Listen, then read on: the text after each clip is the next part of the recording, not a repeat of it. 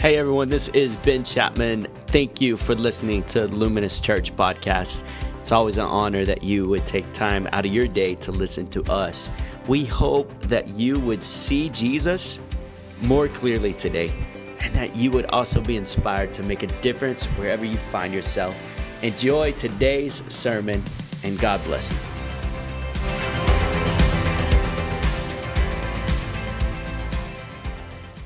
I'm so glad that you're here. You're going to have to be super engaging with me because I'm used to looking over here for affirmation. And so this is your opportunity.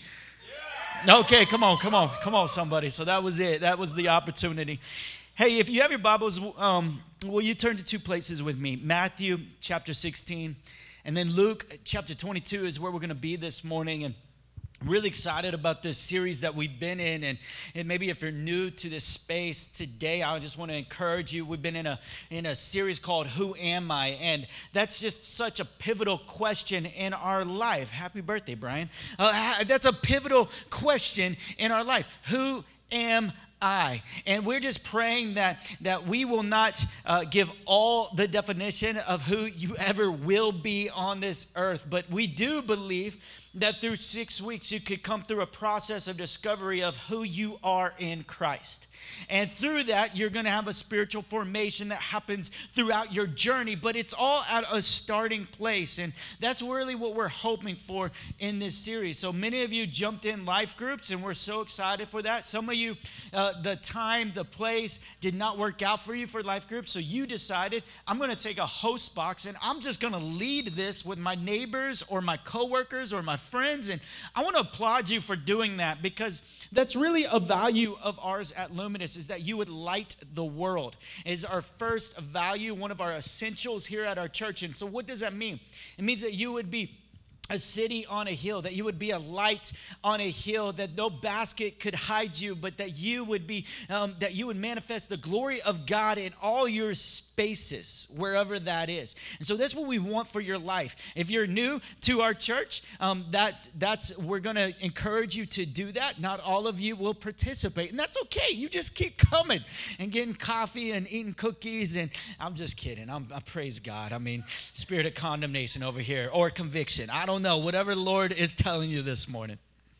Well, I'm excited because we have been studying different Bible characters throughout this journey, and we've been in the Old Testament, some of these old historical figures. And so not only through this series, we're discovering maybe some identity, but we're also discovering what these characters mean in the Bible, and how did some of their life apply to us today in this context. And so today we're going to look at Peter.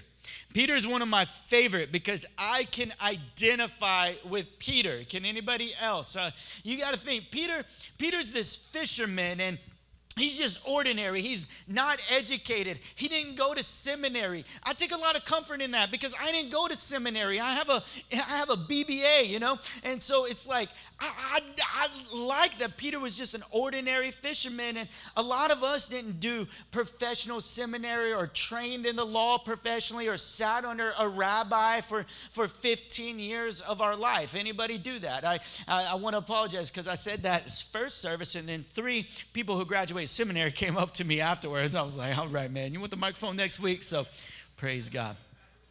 No, I'm thankful that God uses ordinary people for extraordinary things, because anything out of your life in Christ is really extraordinary, because it's something that you're able to do that you could not do otherwise without Him. And so that's what God is calling us to. And Peter had a lot of ups and downs. He had a lot of victorious moments that we're going to read about today, but he also had some down moments. I mean, it kind of, the water and him walking on it was indicative of his life, wasn't it? He gets out on the water. He's victorious. He's defying gravity by the Son of God. And there's this power in him, and there's this faith in him. And then he looks around at his surroundings, and he has a failure right there. He begins to sink. And that's what I want to talk about today. I want to talk about who am I when I fell. Because truth is, we have all fallen, haven't we? We have all fallen. We have all missed the mark. We have all come up short. We've done different things that cause us to fail, and Peter was no exception. And so I think there's some things that we can learn and hopefully take away today. In Matthew chapter 16, verse 15, it says this. He said to them, "But who do you say that I am?" Simon Peter replied, "You are the Christ, the Son of the living God." And Jesus answered him, "Blessed are you, Simon Bar-Jonah, for flesh and blood has not revealed this to you, but my Father who is in heaven. And I tell you, you are Peter, and on this rock I will build my church, and the gates of hell shall not prevail against it." This is an amazing moment. This is an amazing passage for us because we see a lot in this passage of this "who am I" question. We see this first moment where Jesus is asking this question to them. Who do you say I am, or who do they say I am? And Peter said, they say other things, but I say that you are the Christ.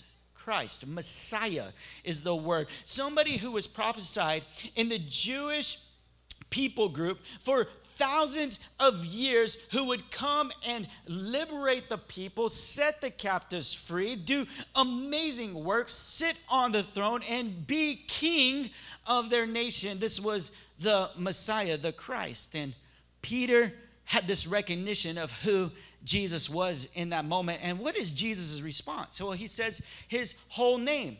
And here's the thing is, when Jesus comes to you and reveals himself to you, right, and you respond, you are the Christ, he begins to call out your whole name. Benjamin Forrest Chapman. That's my name, Forrest. It was really sad during Forrest Gump when that came out, because I was the joke of all jokes. But Benjamin Forrest Chapman. Flesh and blood did not reveal this to you. And not only does he say your name, but he says more definition, because Jesus defines you past your earthly name, but defines you into his body and who he's created you to be. Hey, Chris, we turn this down just a little bit. I feel like I'm echoing.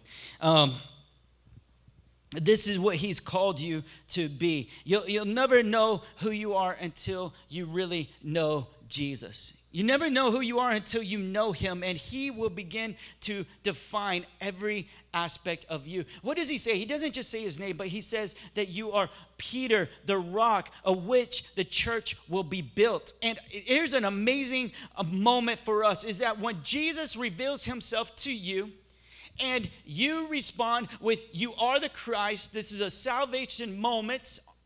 Confess with your mouth that Jesus is Lord, Jesus is Christ, right? Believe in your heart and you will be saved. In this moment where you confess and bring about salvation, Jesus starts putting you into a position to be in his church and in his body. That you are no longer just you, but now you're a part of the family. He has adopted you and put you into a community. And in this moment, your life is forever changed. In this moment, your life is transformed. And this is why we're starting here, because when you ask this question, who am I?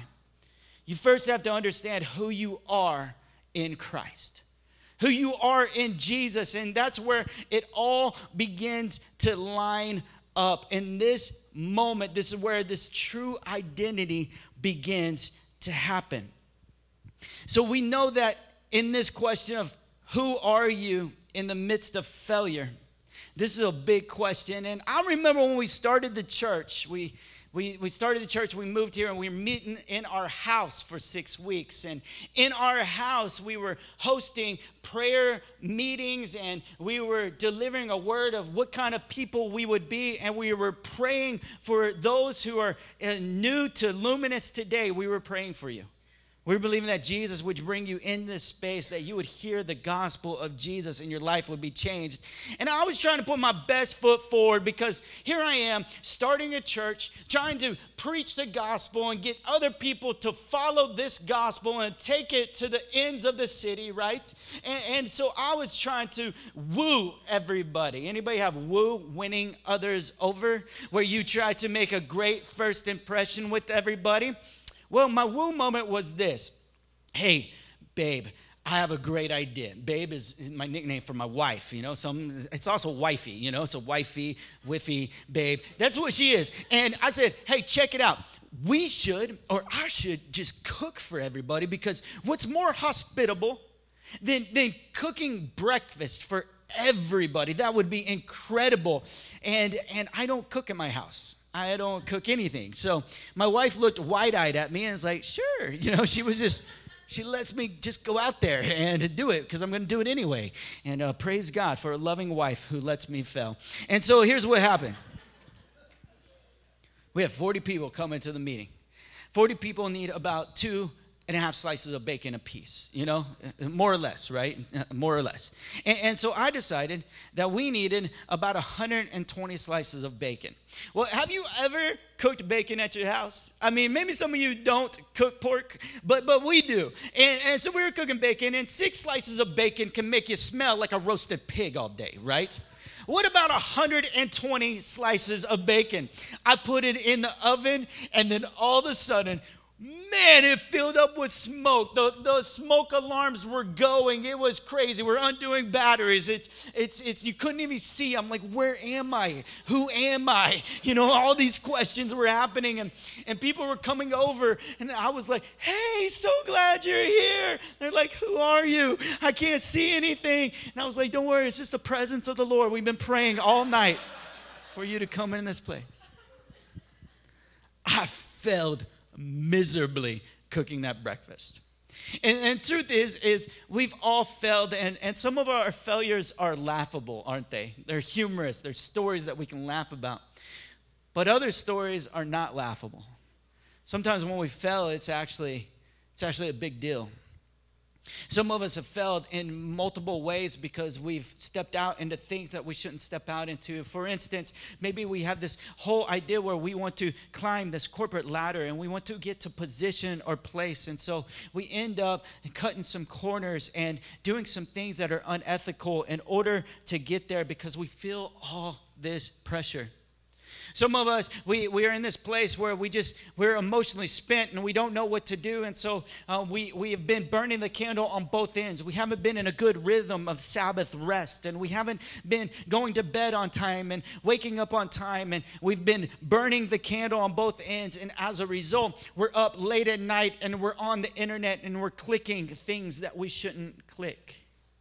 You see, some of us have moved in this place of failure that because of all these pressures that happen when you are parenting and your kids are running ragged and they're going everywhere and they're not matching and they decided to dress themselves that day and you're just like, what is going on? No, we aren't going out in that. And you start yelling and saying things that you really regret.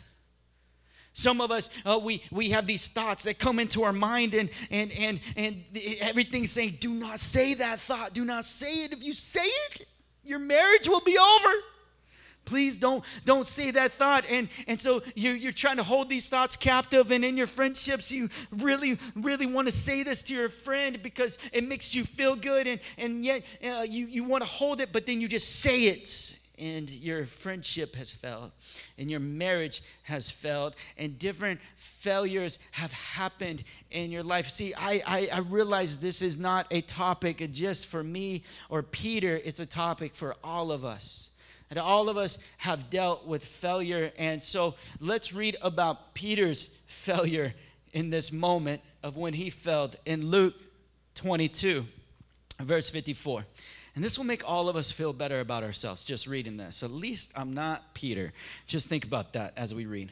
Then they seized him and led him away, bringing him into the high priest's house. This is Jesus after he was captured. And Peter was following at a distance. And when they had kindled a fire in the middle of the courtyard and sat down together, Peter sat down among them. Then a servant girl, seeing him as he sat in the light and looking closely at him, said, "This man also was with him." But he denied it, saying, "Woman, I do not know him." A little later, someone else saw him and said, "You also are one of them." But Peter said, "Man, I am not." And after an interval of about an hour, still another insisted, saying, "Certainly this man also was with him, for he too is a Galilean." But Peter said, "Man, I do not know what you are talking about." And immediately while he was still speaking, the rooster crowed. And the Lord turned and looked at Peter. Peter remembered the saying of the Lord, how he had said to him, before the rooster crows today, you will deny me 3 times. And he went out and wept bitterly. I think we can all relate to a moment of weeping after we failed. After we failed, after we said, man, we are not going to deny you, Christ. Man, I am not going to say that word. Man, I am not going to do this in my business. Man, I am not going to do this or that. And yet it feels like immediately you're doing opposite of what you're saying. And in this moment, Peter is weeping. And I'm just imagining he's thinking about, man, I knew I couldn't follow Christ. Man, everything he said about fishing for men, I just don't think I can do. I'm such a failure. I'm such a loser. I let Jesus down. I didn't do what he called me to do. He's standing up for God, and I'm turning my back on him.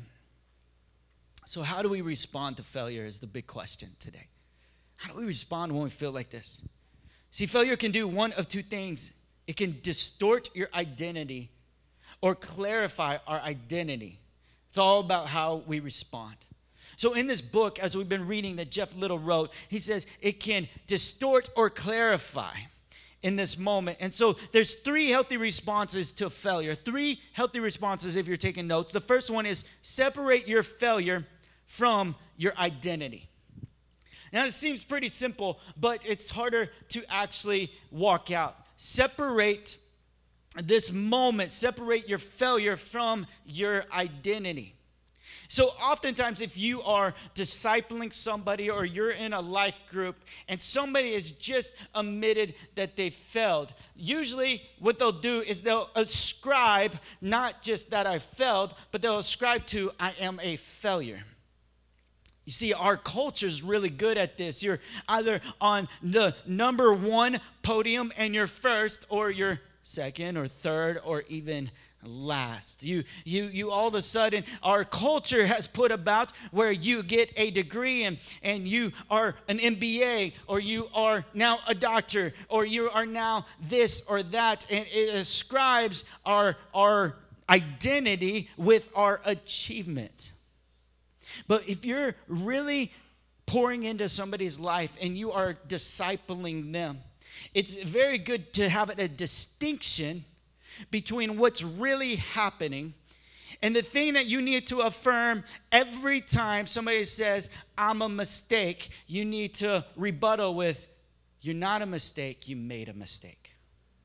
You need to rebuttal this. When every time somebody feels like a failure, you say, you're not a failure, but you may have failed.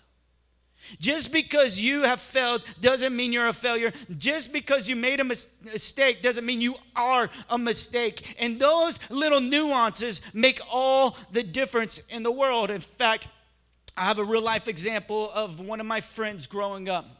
At 12 years of age, he was the pastor's kid. Have you ever heard about PKs? They all get a bad rap for being rebellious, you know. And he was a PK and a pastor's kid, and his dad is amazing, grew a phenomenal church and has done just a tremendous job. And if you get around his dad, you just feel like $1 million. He will encourage you and champion you and do all these things. But the age of 12 is very significant, because that's the moment of this adolescence where you're really shaped into becoming the man or woman God has created you to be at 12 years of age. Your body's changing. All these chemicals are flowing. All this acne is happening. Hair's coming out of every part. Like, it's crazy. It's just crazy and it's bizarre. You're trying to help them through it.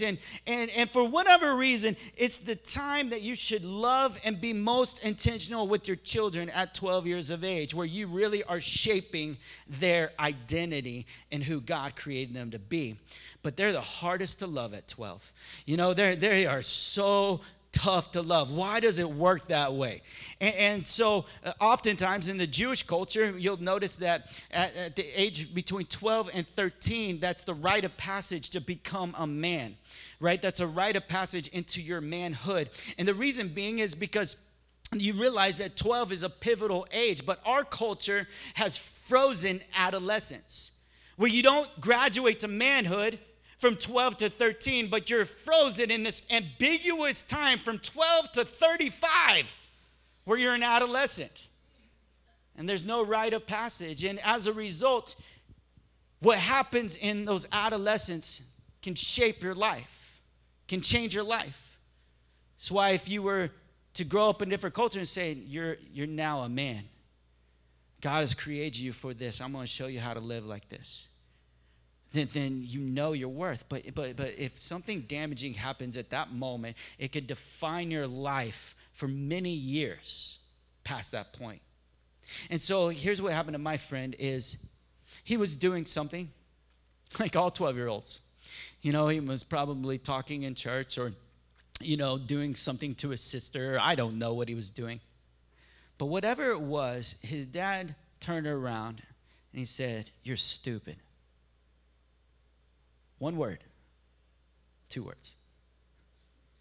You're stupid. And this kid was so afraid. He already let his dad down once. He already felt like embarrassed that he started over the next 13, 14 years trying to overcome this identity of stupid. You see, he had this fear of going to his dad saying that really hurt me. He had a fear of just being reconciled, right? Because if you just reconcile the moment, we can move on and you can continue being the man of God that God created you to be. You can continue growing that, but instead he's just striving and he's just going after everything. Sometimes he's overachieving, right? Sometimes he's just trying to prove that he's not stupid by overly learning. He's trying to overcompensate in different areas of his life, trying to be this great man that his dad would be proud of, so that maybe his dad would just take those words away and say something differently, right? Identify him differently. And it was a lifelong battle because he believed this one word. And this is a moment where hey, son, that was not very smart. That was a stupid decision. But you're not stupid. You're awesome. I love you. You're amazing. You're great. And I know that we all fail and we all make mistakes, but you're not stupid. It was just a bad decision. As a result, when you have this moment of failure where you fell, a lot of times we stay stuck in adolescence or stuck to doing what God's called us to do. And we talk about it a lot where we operate out of this fear of failure. Let me ask 3 questions to see maybe if you're operating in this mode. Do you ever put off doing something because you're not sure how it will turn out? Do you avoid situations where you will have to try something new in front of people? Have you ever put off doing something you know will improve your life even though you have no good reason not to do it? It's amazing how a lot of us are answering yes. In fact, 33% of the room statistically. That's the statistic of the 1,000-person survey. 1 out of 3 are afraid of failure more than they're afraid of ghosts. You know, more than they're afraid of anything else. They're afraid of failure. And it paralyzes you and keeps you in this place. It keeps you from a place of really moving to what God has called you to do.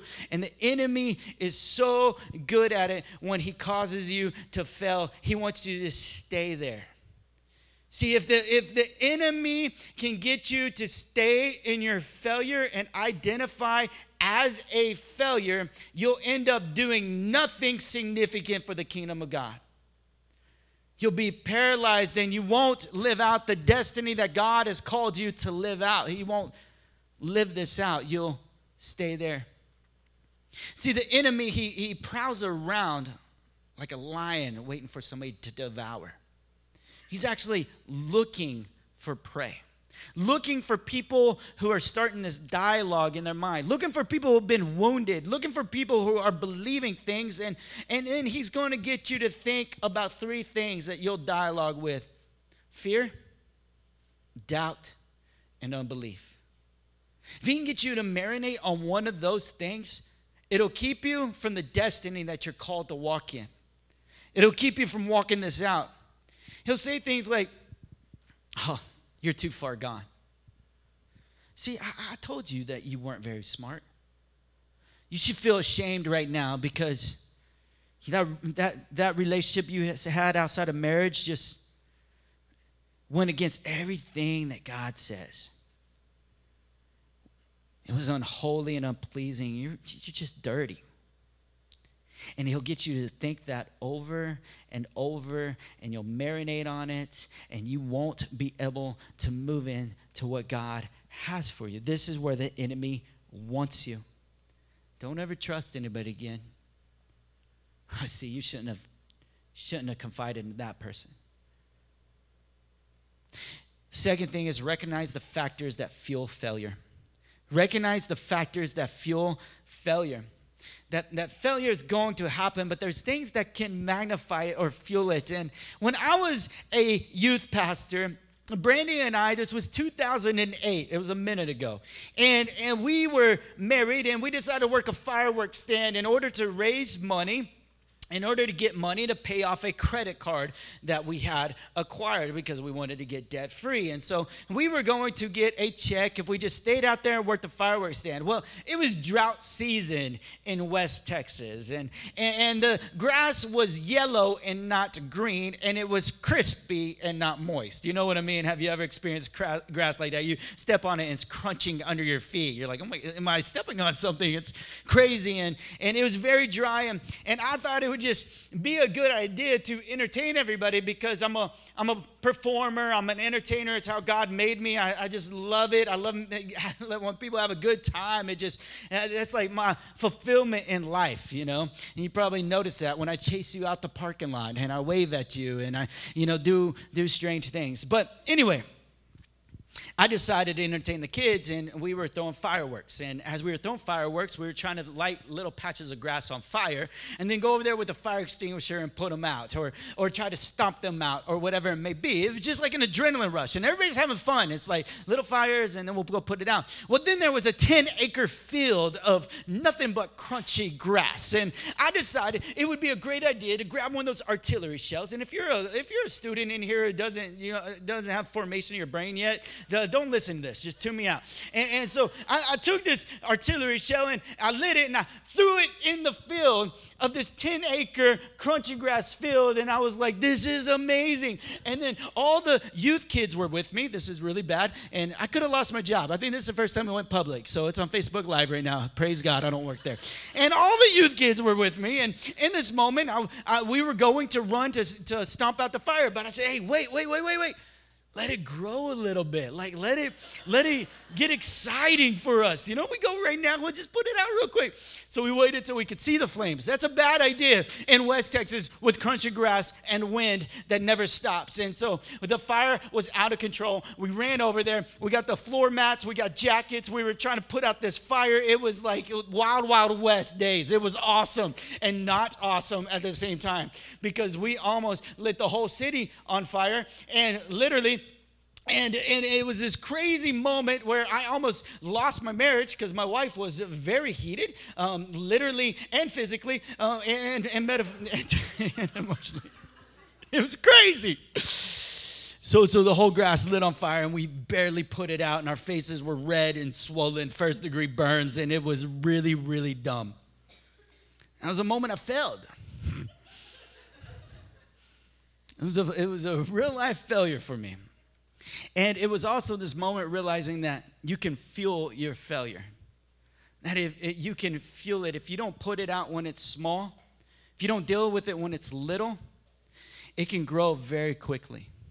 And it can affect your life in great ways. There's 4 factors that fuel failure. Good intentions without wisdom.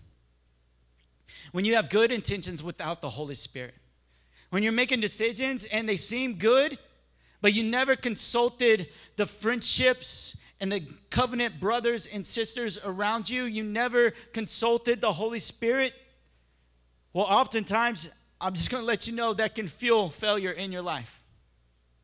And you may wake up one day, why do I keep failing? Well, this is maybe you've been putting some gasoline on it. The other one is emotional pressure.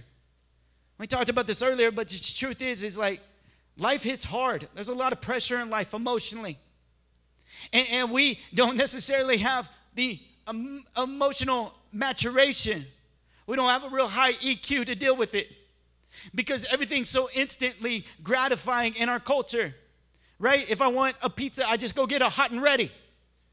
You know, it's crazy. And this is what I do is when I feel the emotional stress in my life, I just go to the pantry and I see how many Twinkies I can eat in one moment. I just put them down. Come on, this feels awesome for a moment. Or maybe we gratify in some other way. Maybe we've been doing some other thing when emotional pressure happens. Literally, I'm going to say this again. Some of you need to go to bed at 10:30 and not 2:30. That would change your life drastically. Because of this emotional pressure, we just have to get in some good rhythms of our life, some good Sabbath rhythms where we're resting and we're taking care of our soul and we know these outlets. The other thing is just willful disobedience can fuel failure. Where maybe things aren't working out like you had hoped they would have worked out.